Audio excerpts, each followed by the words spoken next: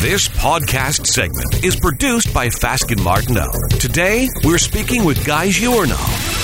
We're here today with Guy Giorno, a partner with the Ottawa office of law firm Fasken Martineau. Guy is recognized as a leading Canadian expert in the law of lobbying.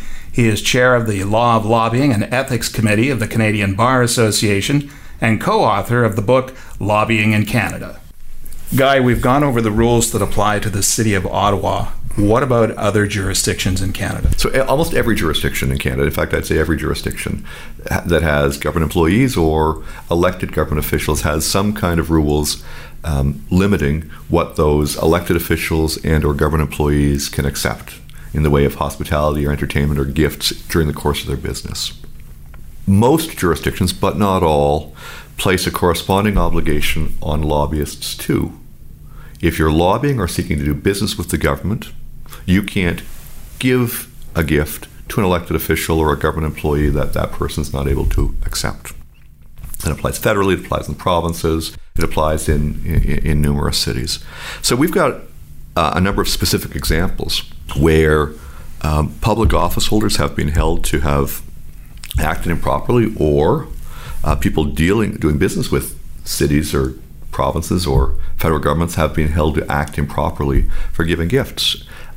Some of them are trivial, or may seem trivial. That there's the lobbyist in the city of Toronto, who a few years back was cited and had to apologize for giving big cookies to every member of city council. We have the example of a public office holder at the federal level who was cited for accepting flowers in a box of chocolates on her birthday from a company that was seeking a decision from the tribunal on which she sat.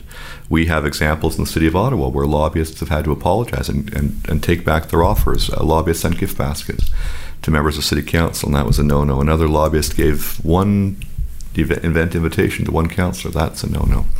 And I could go on and on with examples like that.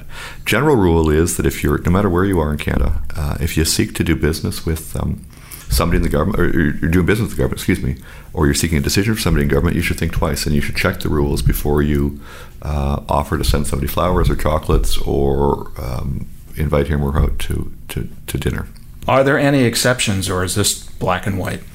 There are a few jurisdictions that have absolute black and white bans, but most places have some reasonable exceptions. So, for example, many jurisdictions will say that a meal that's given in the ordinary course of business that's of modest value is acceptable. The case of the Government of Ontario, for example, employees are allowed to take meals or other benefits of $50 or less. That's considered to be not a significant amount of money.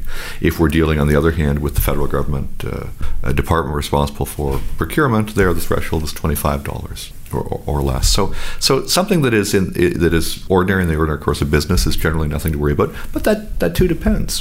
For example, a succession of $49 meals or of $24 meals where the government employee is always receiving and the lobbyist or the business is always giving would offend the rules. It all depends on the circumstances and how ordinary or how much the exchange fits into what we call ordinary transaction of business and ordinary business courtesies in Canada.